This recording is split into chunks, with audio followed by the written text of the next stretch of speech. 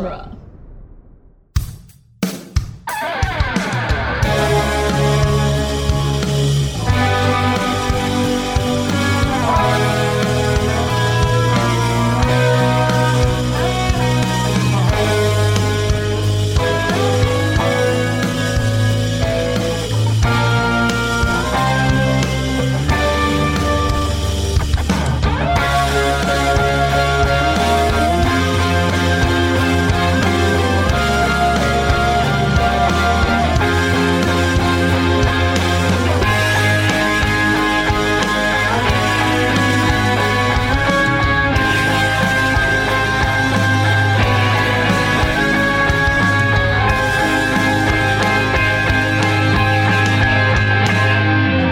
Welcome back to Spider-Man Minute, the daily podcast where we needn't talk about Spider-Man 2. 1 minute over the dam, under the bridge, or wherever you'd like it at a time. I'm Scott Corelli. Pish posh, I'm Zach Luna. I'm Crystal Beth. Welcome back, Crystal. Thank you for having me. Today we are talking about minute 83, which starts with Peter bringing up his last conversation with Aunt May. Or attempting to. Yeah. And Aunt May, it ends with Aunt May admitting to giving away Peter's comic books. Oh boy. Yeah. So, I mean, the opening bit here is, I love it in terms of this scene, but again, it is one that just sort of makes the other Aunt May scene odd in retrospect. Yep. It is, we are just gonna like slide right over it type of step towards storytelling here. And I like that in bringing it up, she kind of literally moves us past the narrative inconsistency by walking out of that awkward moment and approaching Peter. Like, new scene now, let's not talk about that. There's Yep. a little physical gesture there that helps it. I think that's why I never really caught this stuff on my previous watch throughs, because we're going to immediately be in the connecting to Aunt May moment, which is worthwhile. Mm-hmm. Yeah. Yeah, she makes me not hate her anymore. After I was like, yeah, that's what you should have said at the beginning instead of making him feel like garbage for a couple days. Yeah, I don't know. Pish posh. What is this phrasing she uses here? I mean, we alluded to it in the beginning, like the intros. It's just such a weird turn of phrase that. Have you ever heard of people saying stuff like this, like pish posh or over the dam? What is over the dam? I mean it's an old person saying. I mean, it's yeah. My grandma says stuff like this. Yeah, pish posh is something that they said, and then the water over the dam or the bridge was just like you being like a hitch in the step or a step in your boot. She's like, I don't know what it is. It's water under the bridge. You know what? I'm trying to move. You laid a lot on me. I need you to know that I don't hate you, but just, are you going to help? Are you going to put something in a box? Or are you going to go? What's going on? Let's get down to brass tacks, Peter. Yeah. For under the bridge, right? That's the correct one. Is yes. Water under the bridge. What is it? Where does that come from? Is that I mean, I know it's just like a colloquial saying, but like, what does it, if it's water under the bridge? It means that the bad thing is water, but we've built a bridge over the water. So it's just the water under the bridge. We're over it. Oh, quite literally over. Oh, that's nice. Yeah. Okay. We're over. Yeah. Over the dam, I don't understand that one. That doesn't, I don't think that tracks. No, because that's a dire circumstance. That needs immediate attention. That's not something you should ignore. Yeah. No, over the dam means your dam is destroyed. Your dam's not doing its job, if that's the case. I don't know. So I just Googled it to just, obviously I knew Scott was correct, but I wanted to see what else it said. And it said that that's happened in the past, cannot be undone, and can no longer be a consideration. But this is also an option. A lot of water has flowed gone over the dam, parentheses, under the bridge, which is interesting. I don't really want to go further into this webpage. Oh, etymology of it. Yeah, sure. Why? Yeah, but the fact that this says over the dam, under the bridge, I was like, oh, she's literally quoting the first Google search. Maybe she wrote it. Yeah. So it says under the bridge is the British and the oldest part of the proverb, and over the dam is its American variant. But water over the dam sounds real bad. Yeah, water's not supposed never to heard somebody over say the that. dam. Yeah.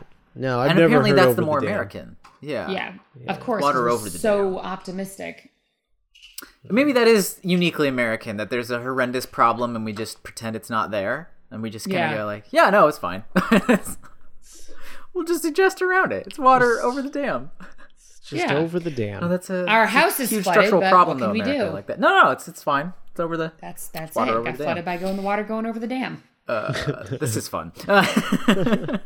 But the thing is, I love the way that this scene is bookended, because he's like, let me bring up this thing that happened. And she's like, whatever, I'm over it. It's fine. Hey, where did my comic books? Oh, I gave those disgusting things away. Like, like it was her little revenge of like, I was like, oh, what am I going to do with these comic books? Well, he did kill my husband. So I guess I'll just give these away. Yeah. She got him. That's why she's so nice about it now. She's like, oh, I got you back. Yeah, I got you back. Yeah. It's fine. I don't get upset, Peter. I get even. This sort of bookending it with old lady revenge. Just the right amount of petty. Like, because she must know how much Peter cares about his comic books. She's the one who made the Superman reference last time. Like, right. He's a big old nerd. He, practices art in his spare time, drawing superheroes and stuff. Yeah. Like, come on, Aunt May. This was his.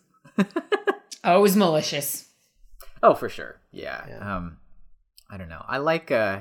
This is early in the heavy hitting Aunt May stuff, but I just like watching Rosemary Harris act when she really goes for it. This whole bit about. Like on stage, one way to break down blocking is through the lenses of almost any beat in a scene is either an advance or a retreat. Sometimes there's lateral moves, but those aren't very interesting dramatically.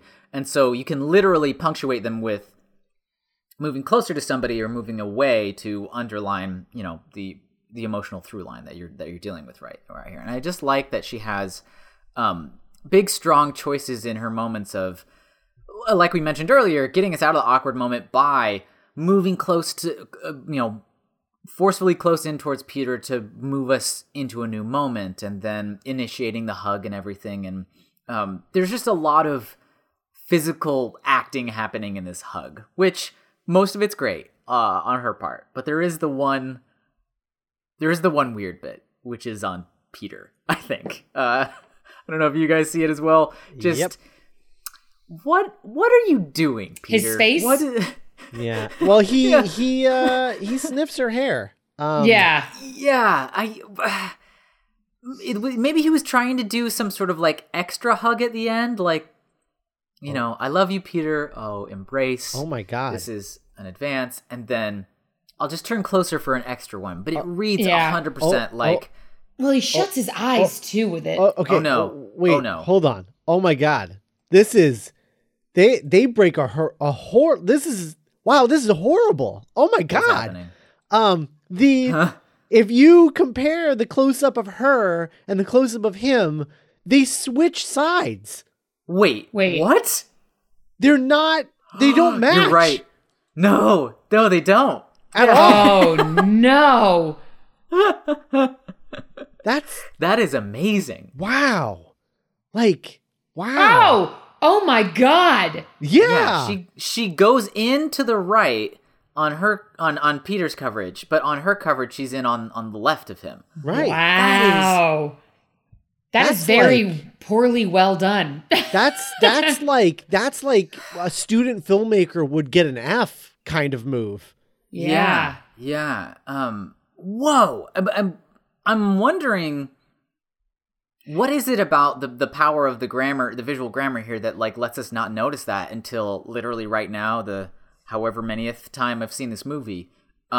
Is it just that when we're on her coverage for the rest of the scene, her face has been on the right side of the frame. So when she goes in for the hug, we keep her face on the right side of the frame. Like maybe that feels like a through line. Yeah. And on Peter's coverage, his face stays on the left side of the frame. So the mismatched hugs keep the face orientation on screen, if not the literal physical geometry on screen. Like, might this have seemed weirder in the moment if it was done correctly? No, that's ridiculous. no, like, the more I thought about it, the more ridiculous that was. It's probably why it doesn't stand out as wrong. But I think anybody worth their salt would try to get it to match, right? Yeah. Right. Wild. I mean, the problem is that they're not. The problem is that they're not. No, I mean, no. The only no. Like they're shooting it over the correct shoulders, so they're not breaking that rule. It's literally just she hugs on the wrong side in one of them. It's making me wonder now if Peter is smelling her hair or if Tobey Maguire is like, I'm on the wrong side and he's trying to switch sides, but she's using grandma strength to hold him in. Oh, wait, guys. You know what I just thought of? So Aunt May is out here. This has nothing to do with reconciling the weird choicement of hug sides. That's impossible to fix. But Aunt May is out here working, doing stuff, and she is chosen to wear like a sort of grungy work shirt or whatever. Mm-hmm. I think that's Uncle Ben's shirt. Oh, that's one of Uncle Ben's shirts. Yeah. So maybe this hug, like this weird, what is he smelling her hair moment, is just he can smell Uncle Ben's like gold cologne or something on there, and he's like, oh wait, deep memory stuff here. Yeah. He goes in for the hug and he can smell both of them. It's either that or he's like, what are you wearing, a hairnet? What are you? Are you working as a lunch lady now? Like, what is this? I can't let any stray hairs fall into my pots and pans box over here, Peter. Man, that is wild. That screen director. I mean, that wasn't something I picked up in my notes. I don't think it's something Scott wrote down beforehand. Just in watching it and talking it right now, that is, oh my God, they just put her on the wrong side. It is blatant. Yeah. And I can't believe I've never realized how blatant that is. Yeah. It has to do, like, I think the reason that we don't notice is, like you said, part of it is that their faces stay on the same side, regardless. But it's also like the same side of the frame, if not the person. But it's also, I think that her shot of her on his shoulder is really, really tight. It's a really tight close up. And so I wonder if that has something to do with, not sort of real, like it makes it a little more difficult to be apparent that she's on the wrong side unless you're really paying attention. But, right.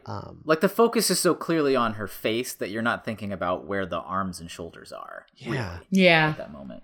Oh, man. It's a good moment after a crappy moment again, like we discussed. So it's like, yeah, we want to believe it's happening, so we're not looking for evidence that it's fake. I guess I just sort of go with it. That is wild, though. I don't think we've ever had something like that where mid discussion we discovered something. That's crazy. Yeah, like literally, like her arm, it's the wrong arm. Like everything, and it's so weird that I just like, why in the edit didn't you just flip the image? Yeah, like literally flip the image, and we wouldn't have been able to tell the difference. Yeah, because it's not enough of the background. No, it's the wrong arm and the wrong side of his face. You just flip the image, and it would be fine. What if? No, that's dumb. Never mind. I was about to say, what if they did shoot it correctly and they flipped it in the edit? that like something about that moment he wanted to keep her on that side of the frame or something. But what destroys that is at the end of the hug on the wrong side, where she's on the wrong side, we see her detached from the hug and return to her regular coverage, which is still on this side of the 180-degree line. So that's so weird. That is so weird. Oh, man. It's so interesting. And now I can't not see it, and it's making me annoyed. Yeah. It's just crazy that like nobody in the camera department caught this. Like the script supervisor wasn't, reminding them, and that the actors themselves didn't pipe up like, "Hey, how did we hug last time?" Like, there's at least 3 different people who would notice this on the day.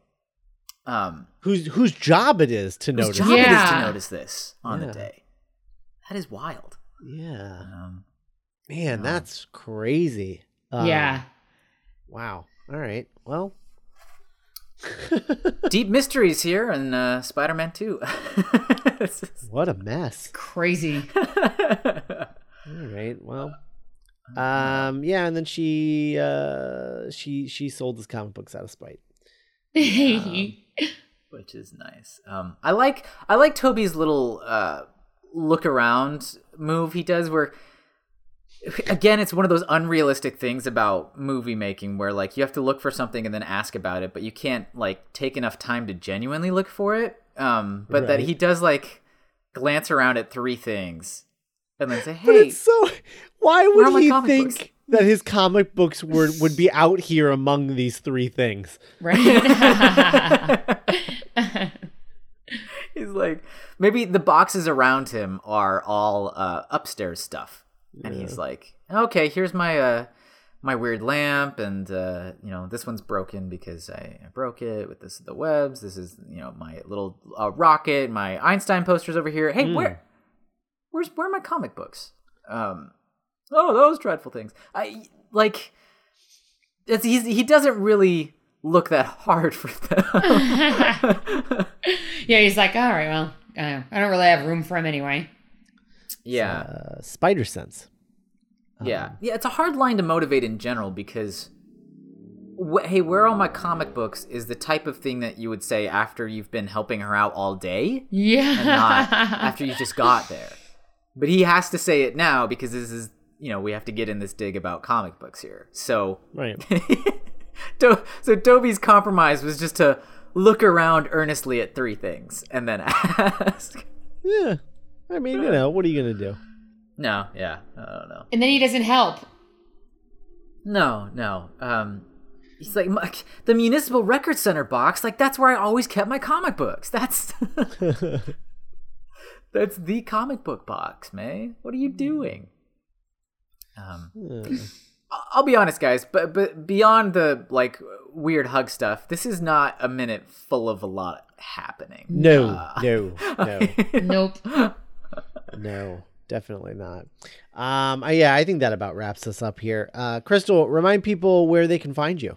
Sure, you can follow me on social media at the Crystal Beth, Instagram and Twitter, and nice. You can listen to my podcasts on iTunes. The Fifth Element, where I talk about the Fifth Element, like these guys are doing with Spider-Man, and Unlimited Lives Radio, which is a video game podcast. Wonderful, awesome. All right. And you can find The Fifth Element and this podcast and lots of other podcasts at moviesbyminutes.com. So go check out that website and look at all of the podcasts. There's so many podcasts. That's moviesbyminutes.com. And we'll be back tomorrow with minute 84. Bye, everybody. Bye. Bye-bye.